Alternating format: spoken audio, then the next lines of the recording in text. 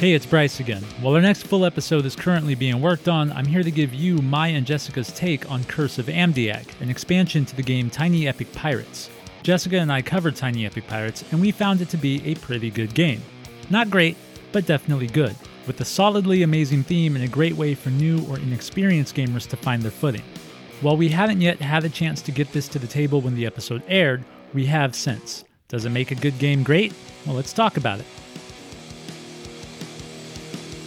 Curse of Amdiak provides players with another layer of pirate lore by introducing a ghost ship, ghost crew, and a pirate's curse along with cursed gold, all of which now play a critical part in your pirate adventure. You're still racing to bury 3 treasures before your opponents, but now you must also lift the Curse of Amdiak before you can claim victory by burying his urn. There are some interesting pieces and rule additions here, most notably the ghost ship and the cursed gold. The ship moves essentially like the Royal Navy ship, except when it reaches a player's space, their captain becomes cursed instead of their ship getting jostled. The curse is a permanent effect that opens a player up to a bunch of different ghostly options, but play basically remains the same.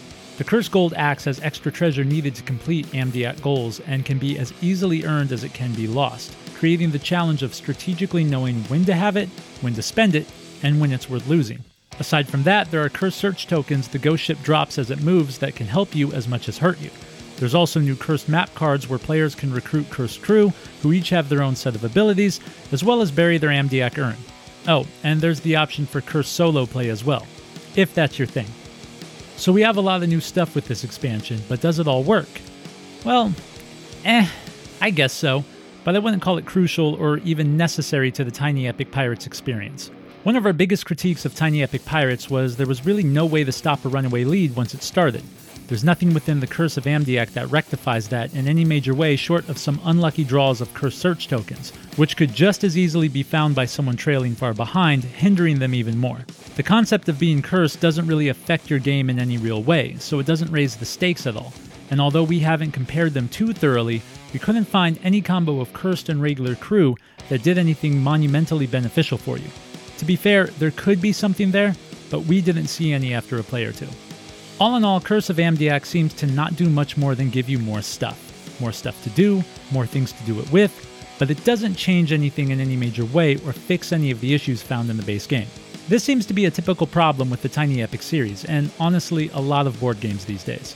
Expansions release at the same time as the game itself, meaning you're either admitting there's a problem with your base game that needed immediate correcting, or you're just going for a cash grab by offering more of what isn't necessary, relying on people's fear of missing out. But we'll let that be a conversation for another day.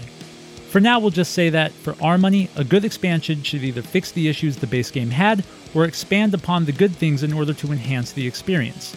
Curse of Amdiak did neither of those things for Tiny Epic Pirates, and so while we do recommend Tiny Epic Pirates by itself, we would suggest skipping the Curse of Amdiak expansion.